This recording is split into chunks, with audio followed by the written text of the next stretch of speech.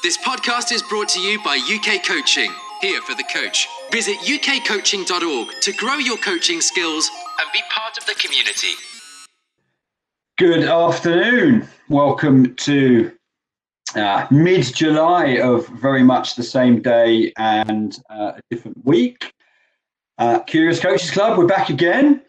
And this time, super excited because this is a topic I can bring out that kind of proper coaching geek in me as we start to talk about coaching through games and using that as a coaching method in order to develop the people that we're working with. And regardless as to whether it's individual sports or team sports, lots of opportunity in how to use games to do this.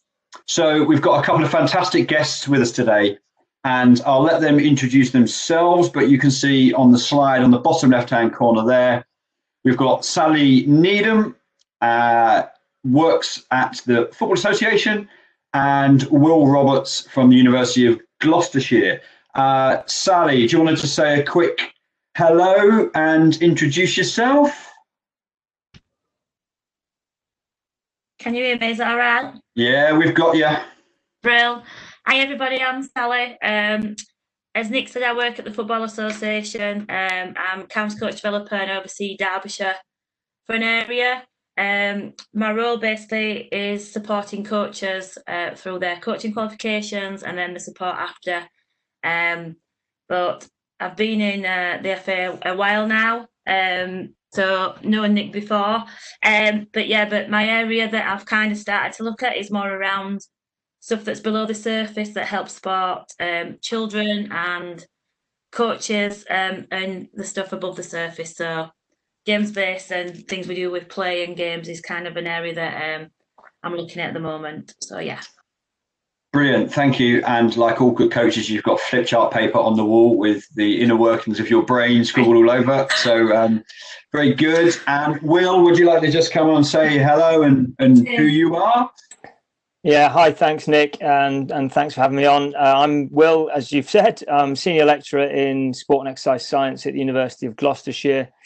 I teach across postgrad and undergrad degrees. Principally, my role is as academic course leader for our coaching science programs at master's and undergraduate level. And yeah, I guess my main area of interest is around constraints-based approaches to coaching and how we sort of encourage play and games to help learning and development. Awesome, thank you. Really looking forward to today. Just like any of the rest of the sessions, please make sure your microphone's off and your video's off as well. Just makes the bandwidth a little bit easier.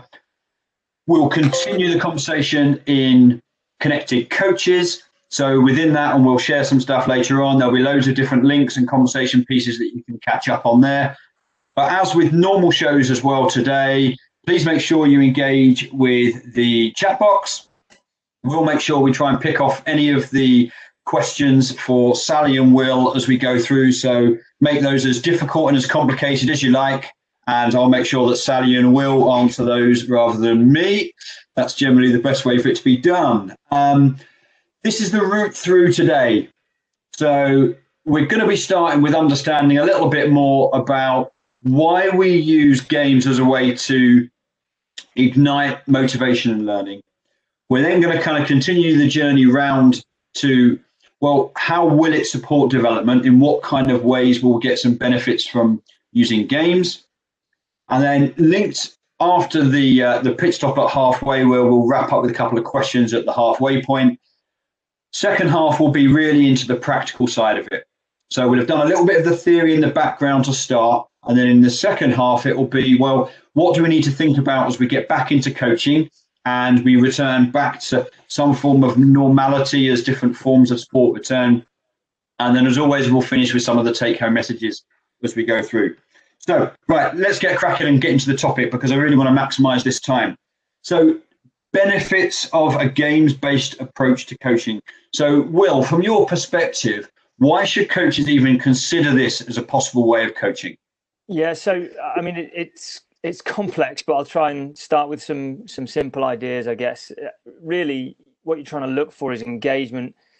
We're pretty clear in our research and also in our practice that the information in the environments, whether that's opponents or the task or the game that you've asked someone to take part in, is really loaded with information. And so a games-based approach just really gives the learner, the person at the center of this, and the person we're really interested in, an opportunity and get to engage with as much information as possible. So, you know, we're really clear and driven around this idea that there is no movement without that information. So you can ask someone to do a turn, let's say in football or rugby or netball or hockey, but without the opponent, where they are on the pitch, those types of things, it makes it really difficult to provide context. And so learning actually becomes difficult. And I think that that's the key driver for me, is that the more like the information we want them to experience our practices can be, the more likely they are to take something into their sort of development.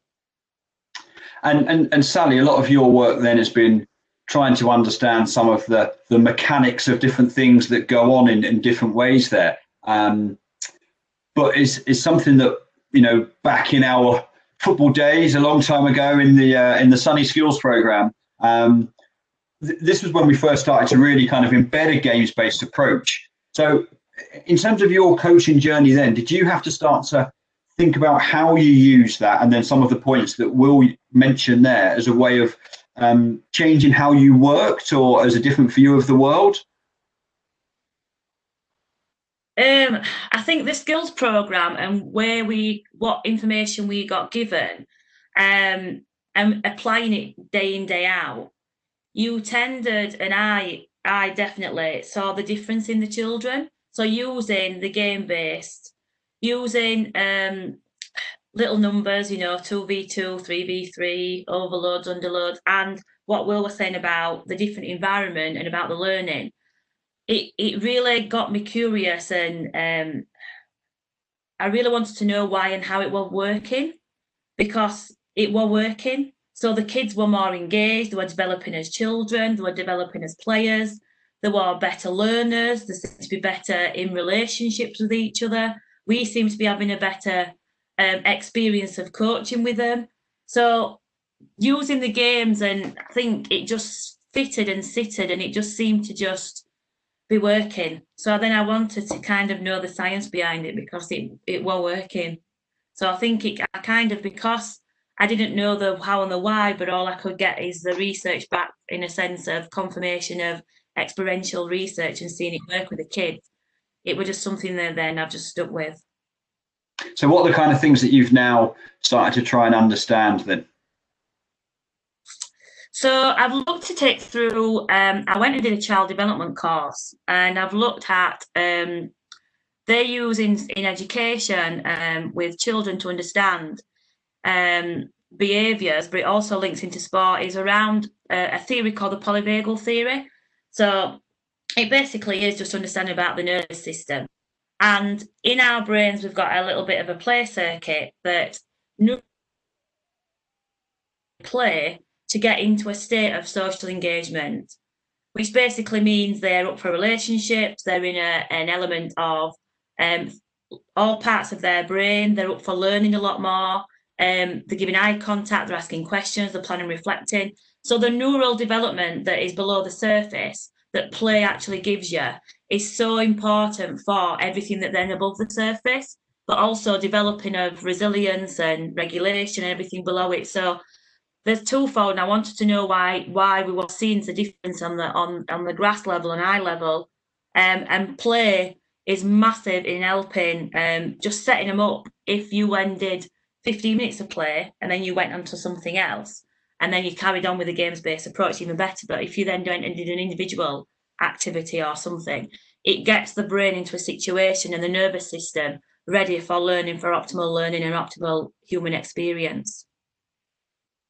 I mean, I guess it's probably a lot more complex than we first considered, and certainly from a football perspective, we had this kind of strap line probably 15-20 years ago of let the game be the teacher, and it was let's just chuck a ball in and hope that learning happens. But what you're saying is it's a lot more complex than that. It is, and it's also when you are the coach, how effective you are in relationship with that child to keep them in their social engagement system and cues of safety is massive for their learning. Because if they come out of their social engagement system and not in the play substrate of the neural development underneath the surface, their learning capacity comes offline. So they're just surviving. So you're right, there's the element of the practice, but then the role of the coach that then helps to support that cues of safety so that them children are in their social engagement system. So learning's so heightened and motivation's there, and they've got all that healthy relationships. And again, it's just that optimal level of human experience that they can achieve in that little game. Yeah, so it's a lot more complex. Yeah. I mean, I also guess that, we could probably spend, the next hour just looking at the social engagement system. But what we'll try and do is we'll pick up some content about that and signpost people to some more learning on that. But Will, so would you say, Will, that there's a clear link between learning in the sense that Sally talks about it, so kind of learning, engagement, and a games-based approach? Yeah, I think so. What Sally's talking about there, the kind of the work around neurobiology and thinking almost that play creates an opportunity to feel safety over danger, and or at least play around those ideas of safety and danger. And I think that's really key to the games-based approach as well, and links nicely to the work that we're doing in constraints, because the environment there will set that information, that Sally was talking about. So how do I perceive what's going on in my environment? So in a games-based approach, 11v11 or 15v15 might appear to be quite unsafe because there's too much mess and too much chaos, and so learning becomes quite difficult. And this is why the game isn't the teacher, because you've got to really carefully and in a nuanced way slide up and down what's comfortable for that learner to play in. So the games are important because they provide information in sort of direct answer to your question, but we can't just sort of put it on and go and get a cup of tea and think that learning is going to go on, because we've got to build those individual and collective relationships to understand, what's the safety here? How much are they exploring and playing and having fun in this game versus is it too much for them to cope with? Is there no learning go on because they're kind of saturated with the amount of information? So the games-based approach is a route to provide the right sorts of information, I guess, and how we use that to, whether it's a 2v2 or the full 11v11 will really impact on different individuals in different ways, and trying to understand that is, I think, an important part of what we're doing. I guess there's two things, and one kind of picks up Simon's question in the chat box there. But one thing I'm also quite conscious of is what does play mean or look like to you? Because a lot of people will have their own version or view of what it is or what it isn't. So how would you define play in this kind of particular context? Yeah, so for me, the most kind of rich and important plays is self-authored, if you like. So young people generating their own games and creating their own rules, and we know that an awful lot of learning and development, social, cognitive, emotional development goes on in that space. And the reason that we started to look at primary aged play and whether or not we can use some of the principles from constraints-based approaches is because play is quite difficult in the modern sort of society, whether that's access to space or it's safety or it's technology or whatever. We're as coaches dealing with lots of different competing things. So we've tried to design games that look as close to self-developed for the learner as possible. And for me, that's the definition, is can we get them generating their own games within games, and that looks more like play and is, I think, more powerful than instructed play. And actually lots of authors would argue that if we're stepping in and setting it up, then actually it wouldn't be play in its purest sense. Sure. And I guess, Sally, just coming to you then, that kind of notion of fun is probably quite individual as well, because what Will might find fun is not necessarily what I would find fun. So how do you then kind of maintain that, like you talked about, that kind of that safety and social engagement piece, while trying to then balance off what other individuals may want or need from a particular system?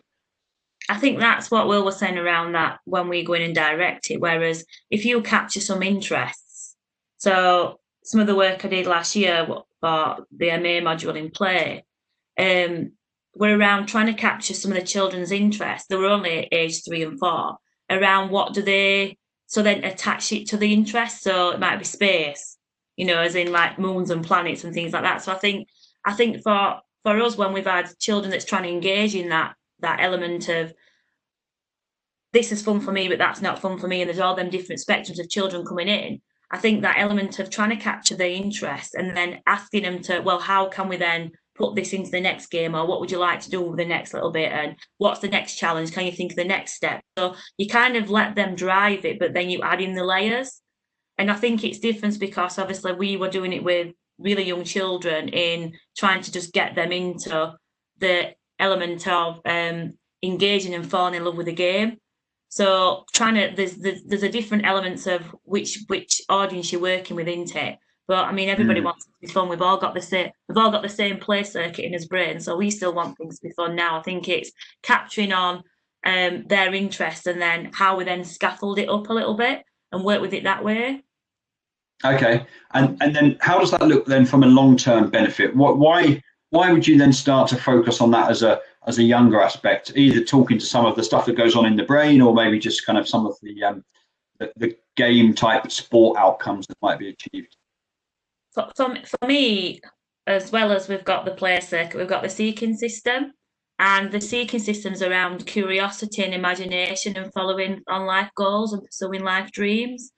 And that element of how that coach interacts with that child at them formative years with exploration, curiosity, capturing up of interest, the way that they set up some of the games, the way that they might put a theme on the games, the way that they interact with that child, especially at the younger age group, has a massive impact on that seeking system, which is vital for a child's development later through anyway, or if they want to go into their professional football or professional whatever, that having that element of actually following their S&C programme.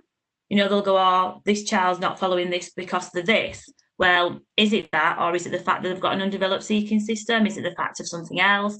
So neurologically, I think that's where I kind of try and look at it as. And what do they need in them formative years to help them build on stuff later on as a performer? Okay. So how a lot of people from a team game background though, and Will, I'll be interested in your view on this as well, would have come through an education system that said, well, you have to start unopposed before you can go to now, you can try and dribble around a cone that they're not the best tacklers in the world, but sometimes cones can get you before you get to a semi-opposed thing before you're allowed to have any fun and play the real game. Yeah. A lot of us has come through that world. Yeah. So is that now wrong, Sally? Is that wrong, Will? What should we never do that again? What do you think? Who wants to go first? Look, go on, Will. Thanks, Sally. Cheers, mate. I think this is a real dilemma for us as coaches, and around the coach development space as well is this idea of right and wrong. I'm a big advocate of constraints-based approach, and then you get hammered because you've not given people, I'm suggesting that everything's going to organically happen, which is not true. So I think the reality is we've got to expose people to lots of different situations to help them with their skill development. I guess for me, the fundamental thing is I wouldn't start with the basics, as I'm always sort of told they need the basics, because what is it the basics for? We've assumed so much in that individual's learning journey, where they're going to go, what sports they're going to play. And in fact, other than the 1% that make it as professional athletes, the other 99% of us are going to do lots of different things. So what I think is really important is that you expose individuals and learners to lots of different situations for them to develop, whether that be physically, emotionally, cognitively, socially. And we can do that through different approaches that aren't stood on a line waiting my turn, dribbling around a cone, because actually socially the 8 people in a queue waiting are, I've seen it up and down schools and clubs. They're having a chat to their mates. They're switched off. They're bored. They're disengaged. It comes to their turn. They get through it. It's just not that much fun. And that's not to say that that sort of repetition might not be important later down the line when they're in a club setting or something. And so it's really trying to use the range of tools that we've got as coaches to help an individual learner. I like exposing them to games and to complex environments, because I think linking information to skill is an important part of actually developing, movement competency, let alone all the other benefits that I've just sort of cited. Yeah, I definitely think, though, the value that I have felt from standing in a queue for a long time as a kid waiting for a go, I have used that skill of patience quite a lot. Stood outside of Sainsbury's waiting my turn to get in there recently. It's probably about the only use for it, I would think. Sally, what do you think of what Will said? Would you agree, support that, disagree?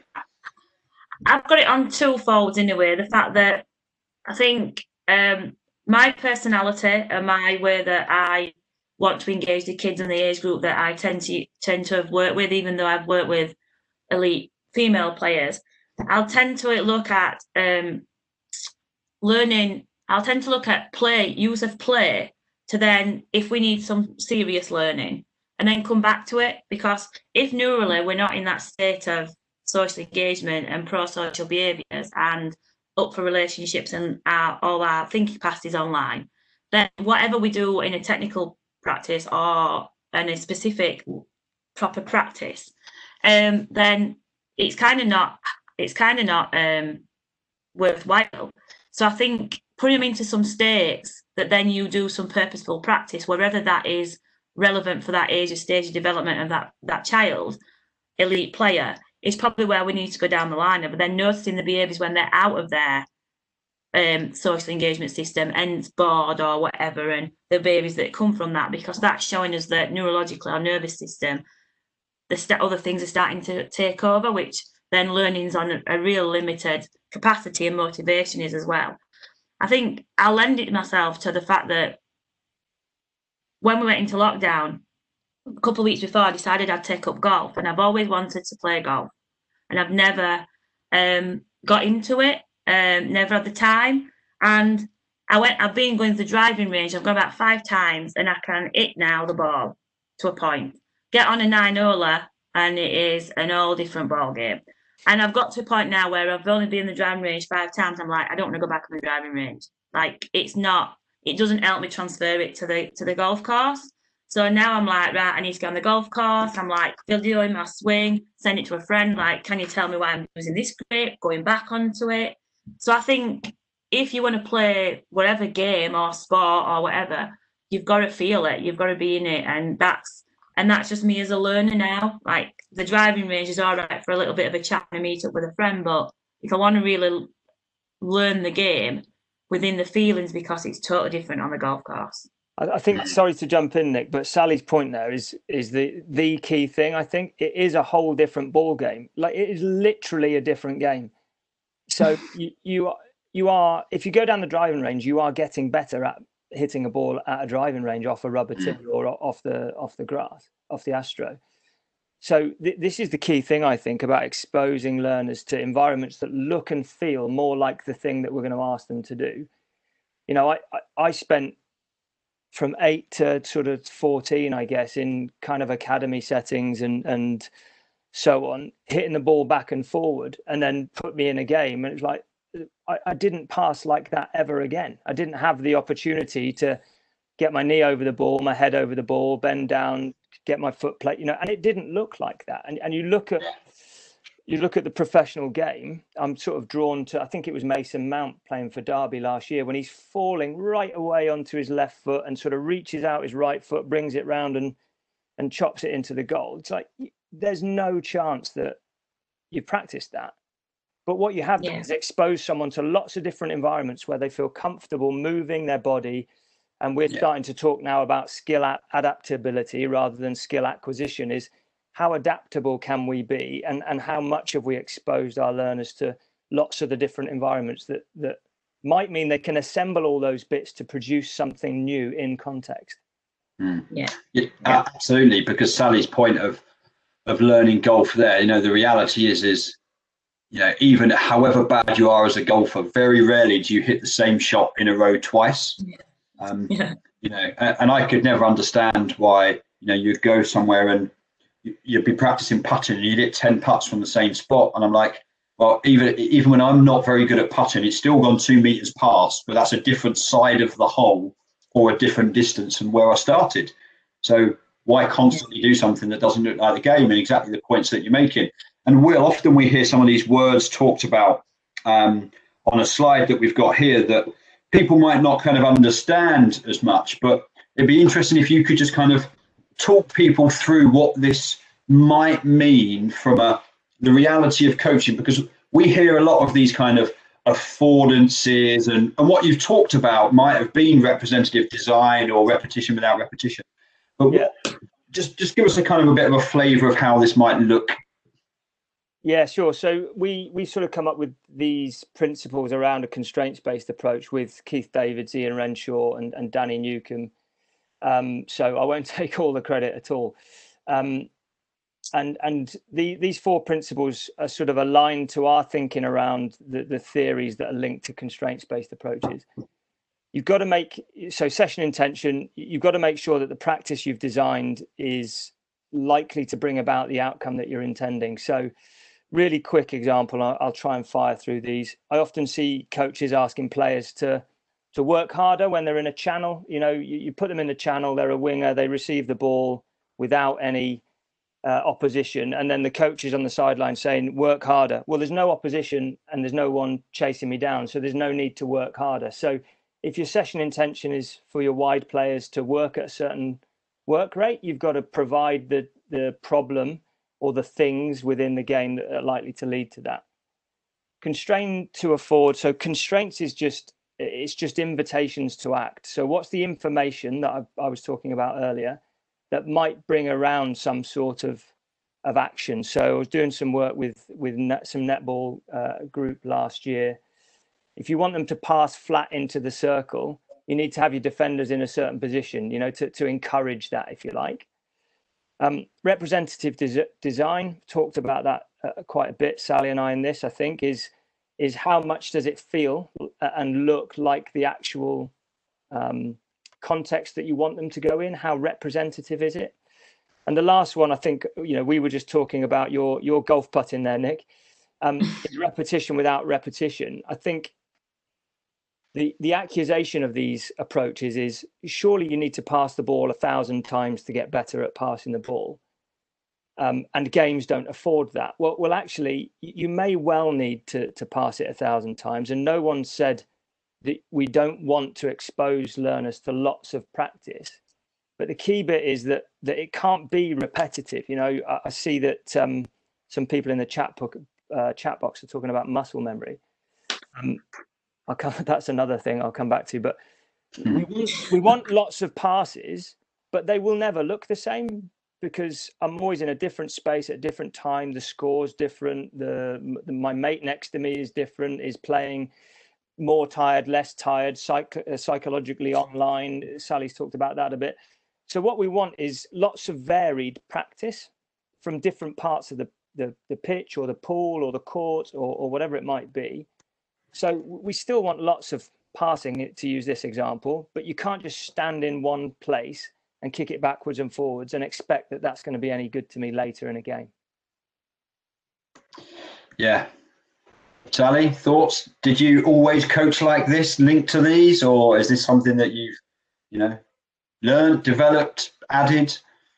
I would say that the more of the constraints, I've gone more into it lately in the sense of some real returns.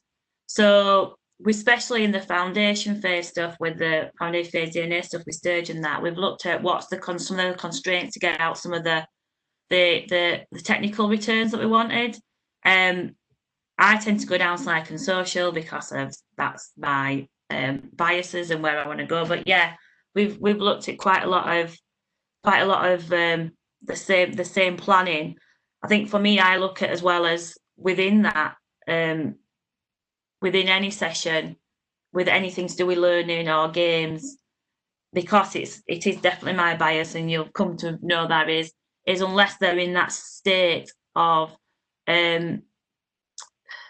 learning and also their state of engagement. And I think I forgot what word you used a bit earlier, Will, and it's that element of being in that state to have that element of then what's the right practice at the right time to just give the most optimal learning and the most optimal return. And I think the impact on the nervous system and the brain within what practice we design, do and how we relate to it for substrate development, and that is just massive for me. So the states that they are in to then how we then can push them in them games as well, and the constraints and what they can handle is massive. So I look at it both ways: what's above the surface in what Will's just explained, and then how then below the surface you can support that to really give the best optimal session. Because people will say to me, well, we want to stretch and challenge them. Yeah, well, they've got to be in that state, because otherwise they're not going to plan and reflect. They're not going to problem solve. They're not going to make decisions. You made that thing about Mason Mount.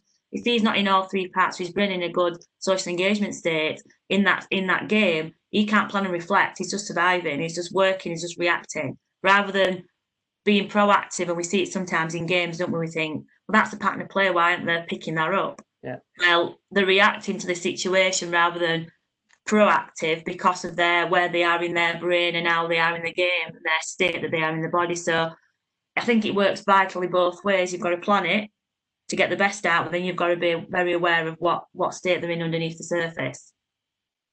Brilliant, thank you. We're kind of halfway along now, and I mean, this is the beauty of these sessions for me. I just get to be a coaching geek and listen to hear it. I've got a page full of notes scribbled down already here. I think really that, picking up for me there, just the importance of play and how we may well create that experience if it has to be artificially created, how we kind of make sure it still has as many of the facets of what it would look like if children organise it for themselves as much as possible.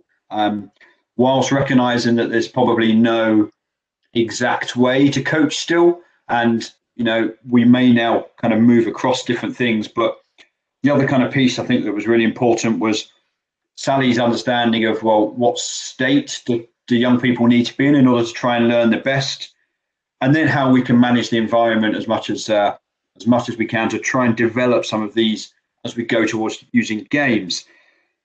As we move into the second half now, I want to get into a bit more detail now about, how do they help? How does a games-based approach help?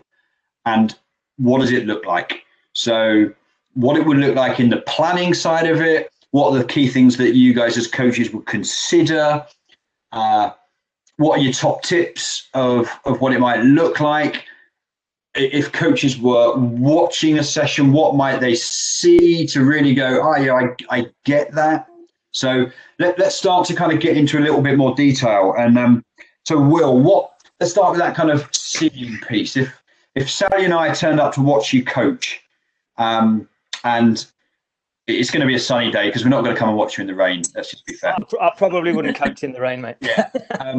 But what kind of stuff would we see if we came along and it was a games-based session? What kind of things would we see or hear or kind of get that feeling off from the session? Yeah, that's a great question, and not that easy to answer, but I'll do my best. So my I guess my coaching background, aside from the work I do with the university, is predominantly football. So I'll use that as an example. But for me, there's lots of ball rolling. There's lots of challenge. There's lots of individual coaching. So not necessarily big sort of instructional pieces to the whole group, but to talk to Sally's point earlier around readiness, making sure I'm engaged with the players on a really individual level, getting around and maybe just setting them some different challenges and different constraints within any practice. It will look representative of the game all the time, even if that's small parts of the game. So it might be 4v4, for example, but that 4v4 will have some meaning to the group that are involved with that. So it might be in the center of the pitch, and I'm trying to get midfielders to to think about how they get out of tight spaces or whatever. So there'll also be consequences, not punishment types consequences, but consequences that have meaning, that have action. So losing the ball, for example, in a particular part of the pitch, you can be counter-attacked on.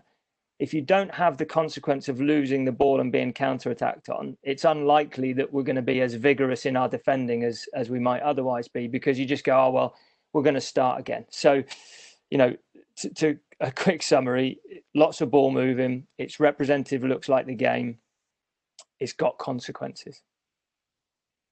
What about for you, Sally? What would a session look like if you were then back, working with maybe a school group in that foundation phase, or the younger ones there? I think I've kind of tried to look at it lately as like a before, during, after. So I've looked at it on twofold. So before, as they're arriving, how to get them into that state. So personal greeting, structure board, arrival activity. So it enables them to have that play activity, neural state, get into a social engagement system, allow me to have some kind of interaction, a smile, what my face is saying to them is massive on safety and cues of safety. So that first initial bit of trying to get them into it. I agree with Will about arrival activity. My favourite one is I give them choice, but it's normally a soccer, tennis, or 4 cones and a ball, make your own game up. So we're incorporating some choices. That's it, you've got it. And then so structure board enables the children, to those that struggle with uncertainty, normally come to your sessions and go, what we're doing tonight, we're playing at weekend, what we're doing after this. It gives them a sense of safety straight away. So gives them arrival activity, puts them into pro-social behaviours for team sports. I know I'm very team sports, but that's my background, sorry, but still same. If you are doing an individual sport, still a bit of a play activity. The session, like Will's just said, I definitely would be around small numbers with the little ones, 4v4s, game-based constraints. So, very much psychosocial games I really like. But that's me. So very much ball time rolling, underloads, overloads, stressing them. Same with, I was thinking back today and I thought, did I really do much game-based with the when I were at Donny Bell's, and we played the FA Cup against Arsenal, and we just did it for the week before leading up to it. Arsenal, Bells, we were going to defend to counter. And the constraint was when Arsenal got over the halfway line, any amount of passes, if they scored, they got them goals. So 14 passes, they got a goal, because we knew that was how they were going to play. And we were time, if 12 seconds, if we scored after 6, we got 12 goals. So we just set up and we just did it 11v11 for 2 weeks before we went to play Arsenal. And that was kind of a thing. So very much games, very much elements of games, very much tinker on. We dropped the halfway line back and things like that. Especially same with the little ones. And then afterwards, I'd do a feelings check-in before we finished. So understanding of the learning, so they're sensing in, and to see where they are in their behaviours, and then a personal greeting to check out to close it for the element of the safety in the brain. So yeah, that's kind of how I now set my sessions out. Well, what's the kind of view, Will, that, in high performance or elite sport, there's no time for games or fun. It has to be tactical, drilling them. Players have to know exactly what you're doing. And then, Sally, maybe the same from your experiences of working with, elite women's football. Yeah, is there a place for a games-based approach still there, do you think? Or is it, the coach is king or queen, their manager, they tell them what to do, they drill them? Look, that's again a difficult one. You're good at this. You're good at the questions. There are managers around the world much more experienced than me, so I'm not going to tell them how to do their job necessarily. But I think that you see the coaches that have an affinity with their players and are engaging their players in fun and joy, and tend to get a lot out of their players on a social and individual level. Friday afternoon or Friday morning five-a-sides was kind of the staple growing up as a player, and I think that why we started playing the game is because it was good fun, and we probably went down the park with our mates and did, 15 versus 18 local park, really good fun, and trying to replicate that, I think, is really important. Notwithstanding, there's a very serious side that we need to practice and train for. So getting a really good mix, I think, is important. And sort of reflecting on my time working with the women's team in the sort of, what the old Division 1 and Women's Premier League long time ago, was that they just wanted to play. It was the thing that they hung out for, and almost stripping that back and seeing that as the thing you do at the end of the training session as some sort of reward for doing well, I think is counterintuitive. It's a bit like running as a punishment, yet the whole point of the sport is to run. So you've got to try and create some affinity with enjoyment, and I think that's something I would encourage for sure. Yeah, definitely. I remember seeing a coach. He's a very smart coach who said that the prize for winning this particular game that we're playing was you got to do another 20 minutes of running. And everyone saw that as well. That's a punishment because, you're making us do 20 minutes running. And his flip was, no, you're getting 20 minutes fitter than everybody else. And how we framed it. Yeah, you spend about 2.5 minutes on the ball in a game of football, so you better be good at running for 87.5 minutes. Yeah. I mean, if I got 2 minutes, I've done well. So, most of them was just taking throw-ons, I think. But what does this look like then, Sally, as we're kind of returning to play in COVID times, and we've got some socially distanced parameters to our different sports to look at? How might that kind of influence what we think about with a games-based approach at the moment? I think if you take it one step back from that about what session, I think the role of the coach and how you enforce some of the stuff within, or how you create some of the things with connection before you even get them into the session after COVID is going to be vital.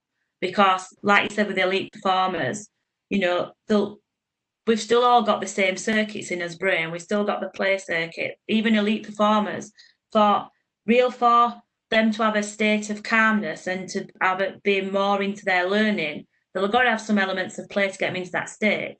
So if you're going to go down the technical or whatever, they'll have elements of play or interaction before you can get them in, or the learning is limited. So I think when we're going back from COVID, we've got to understand that the play, I know there's obviously regulations going to be around how close you can be and all that's coming out, but play is going to be even more beneficial because of how it helps the recovery of trauma.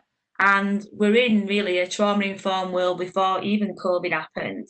So how the children are going to come back into the sessions and how they will need some real support and development within, and the best way to do that for me would be play and games based, because of how much they've gone through in loss of structure, loss of schooling, maybe loss of a family member actually physically or a friend, because everything that's coming back to it, and play and helping children go into their social engagement system is one of the most productive ways of restoration.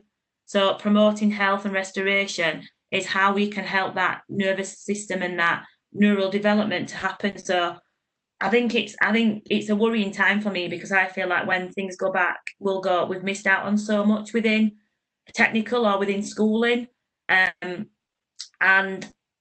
we're really missing probably what the children really need, and probably what we really need as well, to really get us back into developing and healing some of the trauma that we will have all gone through. Because whether we say, oh, it's been all right, I've been fine with it, that we haven't. Nervous system is not in that way. Yeah, it's going to be a really tough time, I think, and we've got some more time to learn sessions coming up with Russell Earnshaw and Anne-Marie Monk to talk about this coming up, so keep an eye for those webinars. But yeah, you're right, it's going to be a crucial thing, and play is definitely going to be one of those things that hopefully will reconnect us. Interesting point from Luke in the chat box here. Typically, and certainly, your view of the world might be more team sport based, but what does it look like in an individual sport? So So my 6-year-old son now, who's learning to ride his bike at the moment, when I get him to high five me, he might think it's fun and a game. Can we get 5 of these done in 3 minutes? But it's kind of teaching him to ride one-handed and get some better balance, perhaps. Because at the moment, if he gets an itchy nose, he has to stop, which is just really awkward. But is that a games-based approach to, helping, or a constraints-based approach? And kind of picking up James's question in there. What is it, Will? Am I just being a difficult dad, which is quite possible, or am I kind of going to get some, some technical returns for my son learning to ride his bike in that kind of way as well? Yeah, it's a great question. I think the nitty gritty of it is that constraints-based approach isn't a games-based approach. So the kind of games-based approach is team games for understanding, teaching games for understanding, or game sense in the Southern Hemisphere, games-based approaches. I've got a really important place, I think, in our toolkit, but constraints-led approach is really concerns itself, and sorry about the big words, but Sally started it, I guess, earlier on, so I'm okay, is this idea of ecological dynamics. So ecological psychology, that environment is important in the way that we perceive, and that the dynamics bit comes from dynamic systems. So our ability to move and organize ourselves within that kind of system. And so I think that the constraints-led approach, and as an advocate of it, you'd expect this, is less about games and more about encouraging that representative design. So that can be 1v0. So just really quick example, in cricket, you see the bowling machine a lot, but we know that there's loads of information that's important in the way we move or bat that is inherent in the bowler. So the height of the ball, the wrist position, the release, the speed of attack will all impact, and we've seen research to demonstrate this, how I actually choose to select my shot. So the more we strip that information out, the less likely we are to get movements that are sort of deemed useful in context. So for me, games-based approach is really, really useful for us, but the constraints-led approach really offers the kind of theoretical underpinning, I guess, through ecological dynamics as to how we can design practices that support the types of movements. And that can be, as you say, high-fiving on a bike to create some instability, to create adaptable movement. It could be facing a bowler in a cricket net. It could be as simple as in a tennis practice, making sure that there is an opponent rather than there's a cone to hit to, because where the ball's coming from is equally as important as where is it going to, kind of thing. Yeah, and I think I found myself doing this a little bit at the weekend with Callum as we were playing in the garden, and he's picked up a cricket bat, and very good at then just hitting it across his body. Very good at hitting it across his body. So even just by telling him, right, if you can hit it past me over here, you get 1 point. But if you can hit it on the other side, I'll give you 6 points. So without even kind of coaching, he's now developed a different shot where he's able to kind of hit it on the other side, mainly because of an entirely arbitrary scoring system that's helped him. If you speak to Ian Renshaw, his son's played for Australia a couple of times. Their backyard was set up in a way that his I think it's his pull shot is really strong, because that was the way to score points in his garden, and so that was the sort of movement that he produced. And you can do that. The environment will provide information. So I don't think this is just games. This is 1v0, kicking against the wall is loaded with information. I guess our argument is that the less representative it is, the less transfer there might be into the game, but it doesn't mean that it's useless, and that's the key point. It's useful for something. Absolutely. I think for me, Nick, I look at it as a different slant. So handshake for me, or like a high five for Callum thus far, is you're creating a state in him that enables safety. So his cues of safety, because he'll co-regulate from that element of that soft touch with you through social attachment and through the dopamine that gets like the good chemicals that gets thrown, which enables him then to keep being more risk taking, to keep more learning, to check more challenges. And I think, Will, you mentioned about that and that adaptive like movement. Well, to have adaptive movement, you need to be in an adaptive behaviour state. Yeah. So that state of safety that you're creating actually enables that thing then to then progress. So again, that state of how you put them in, to then what then becomes of the movement and the action and everything else that you put them into that exercise or that practice or that session is massive. So it's really interesting me with how children co-regulate with their caregivers and who they really feel safe with, and the high fives and the stuff like that for me for learning is massive on, especially with younger children, massive on keeping them in that state to learn and to take the risks and to challenge themselves. So I looked at it on a different slant, but that's in a child development on. Yeah, absolutely. So we've also got a planning slide where you've kind of linked in the GROW model. And if you kind of want to give, again, a little bit of a flavour about how somebody, and they could take a photo of this and see this on the screen now, how might this kind of influence your planning? Yeah, so I think that all of the things that we've talked about require you as a coach to be pretty tuned into what's going into the individual. So we've spent a lot of time thinking about planning, because I think if you can do all that planning work, that gives you more opportunity to coach. You're less concerned with, going through your progressions in a coaching practice. So we just sort of used this model in some of the work we've been doing to think about the GROW model here. What's the session intention? What are you trying to do? So if it's creativity in the final third, making sure that all your practices are designed, what's the reality? So can your players or your learners cope with that? What kinds of affordances do you want to design in? So what are the practices? What's the information you're going to kind of release to the players through your practices, and how, and this is really important, I think, how every little thing is a piece of information. So just really quick example, you want players to scan when they're receiving the ball. If you've put loads of brightly coloured cones down, they're not going to scan, because the cones are there and they can pick that up in their periphery. So, it's just attuning to all of those little bits of information in your session. What's actually going to go on? What will they pick up? What will they see? In terms of option, we've got lots of stuff in our book recently about the types of different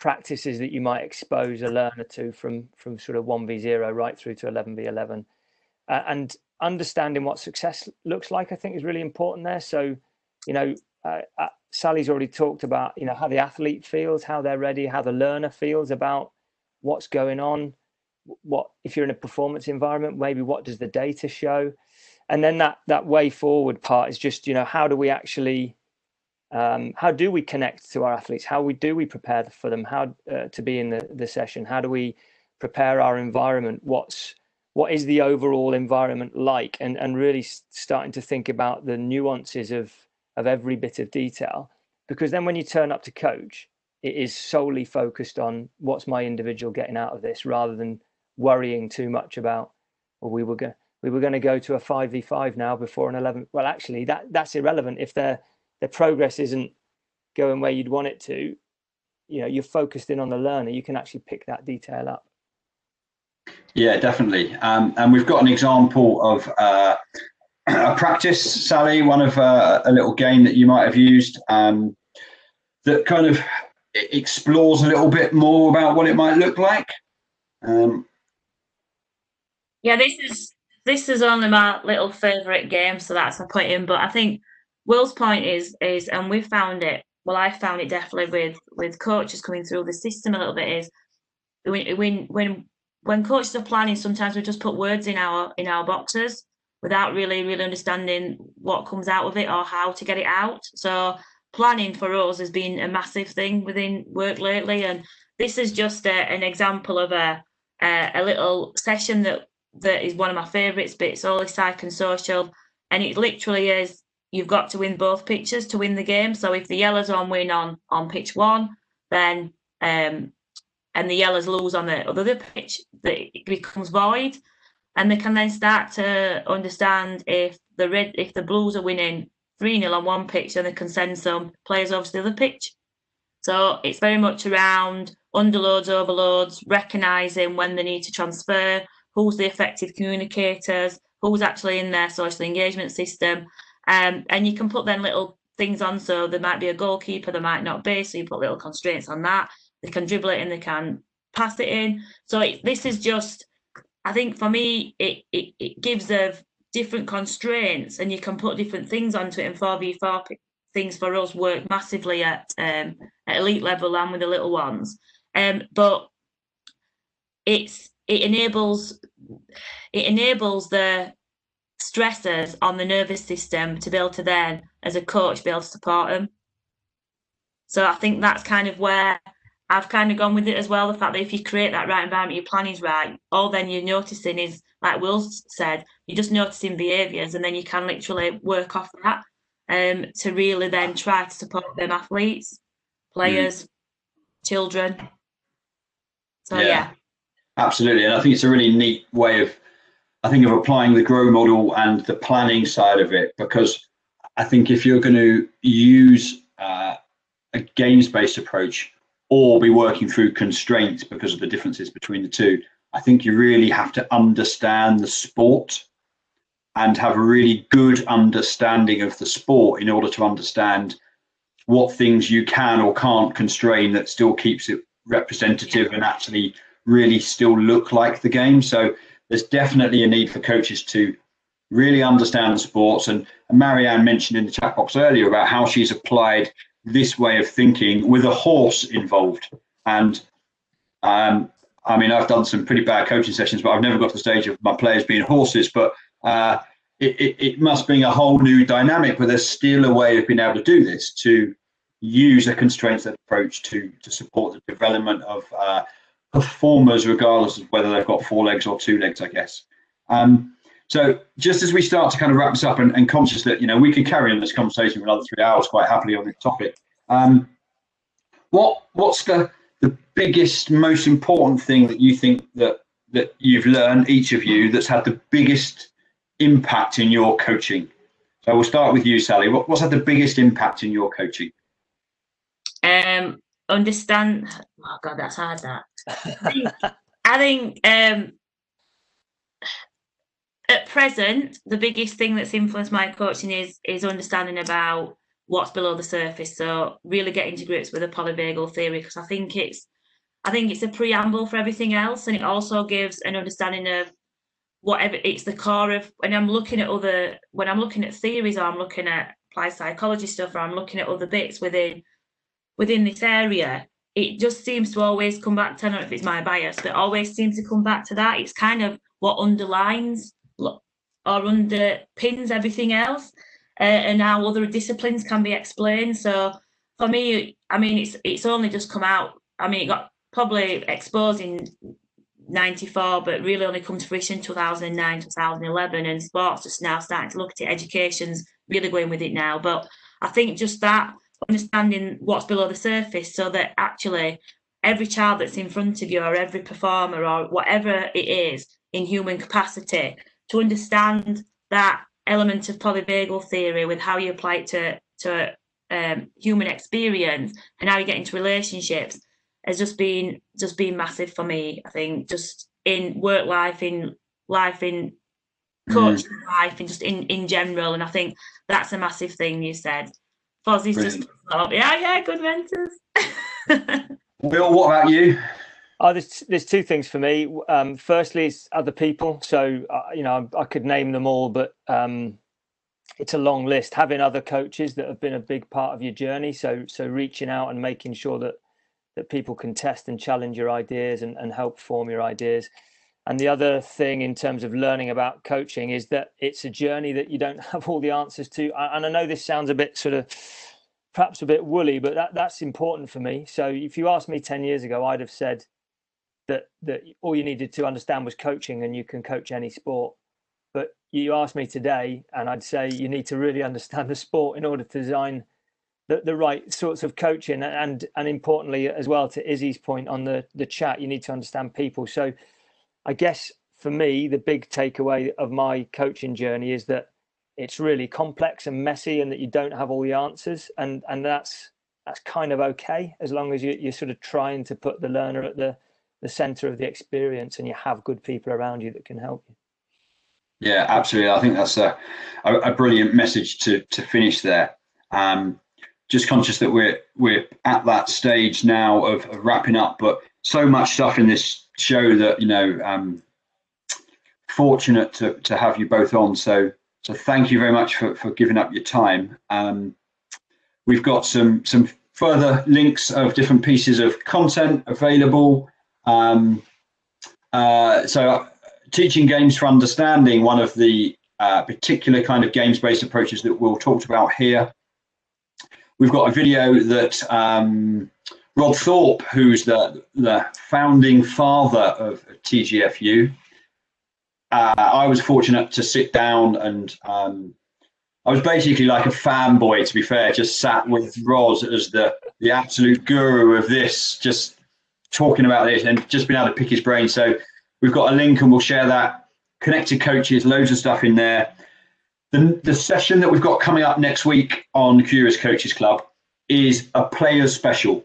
So we will have 2 elite players, current top performers at the top of their game, sharing their experiences of coaching, what it was about, what they liked, what they didn't like, what's had the biggest impact on them. We'll certainly get into, well, was it all drills, or did you have some fun and do some games in there as well? Or did you find the drills fun? And we'll start to really kind of get into some different things with a couple of elite players next week. So all will be revealed as to what that is. So same time next week. And the week after that will be a fairly topical one at the moment, Athlete A. If you haven't seen that on Netflix, it's a tough watch, but it's certainly worth watching, and with some of the other things that have been going on at the moment within different sports in this country. So again, we'll be starting to unpick that and how that links into duty to care as well. And it's a hugely important topic. So again, that's what we've got coming up in the next couple of weeks. We're also doing a survey. So we've been running this now for 16 weeks or however long we've been going through lockdown now. But what we want to do is look at, well, do we continue it? Do we not? How do we shape it? So we'll send you a link, and we'll make sure we get access so that you can tap into the survey. So we'd really like your feedback about what we do for this. Do we keep it going? What kind of topics do you want? Those kind of different bits and pieces, because it's something that we've done for a long time, and hundreds and hundreds of people have accessed this. But we want to make sure we get your feedback to keep shaping it. Join us at ukcoaching.org. Whatever you're doing to help people be active and improve, we can help you deliver great coaching experiences at a time to suit you.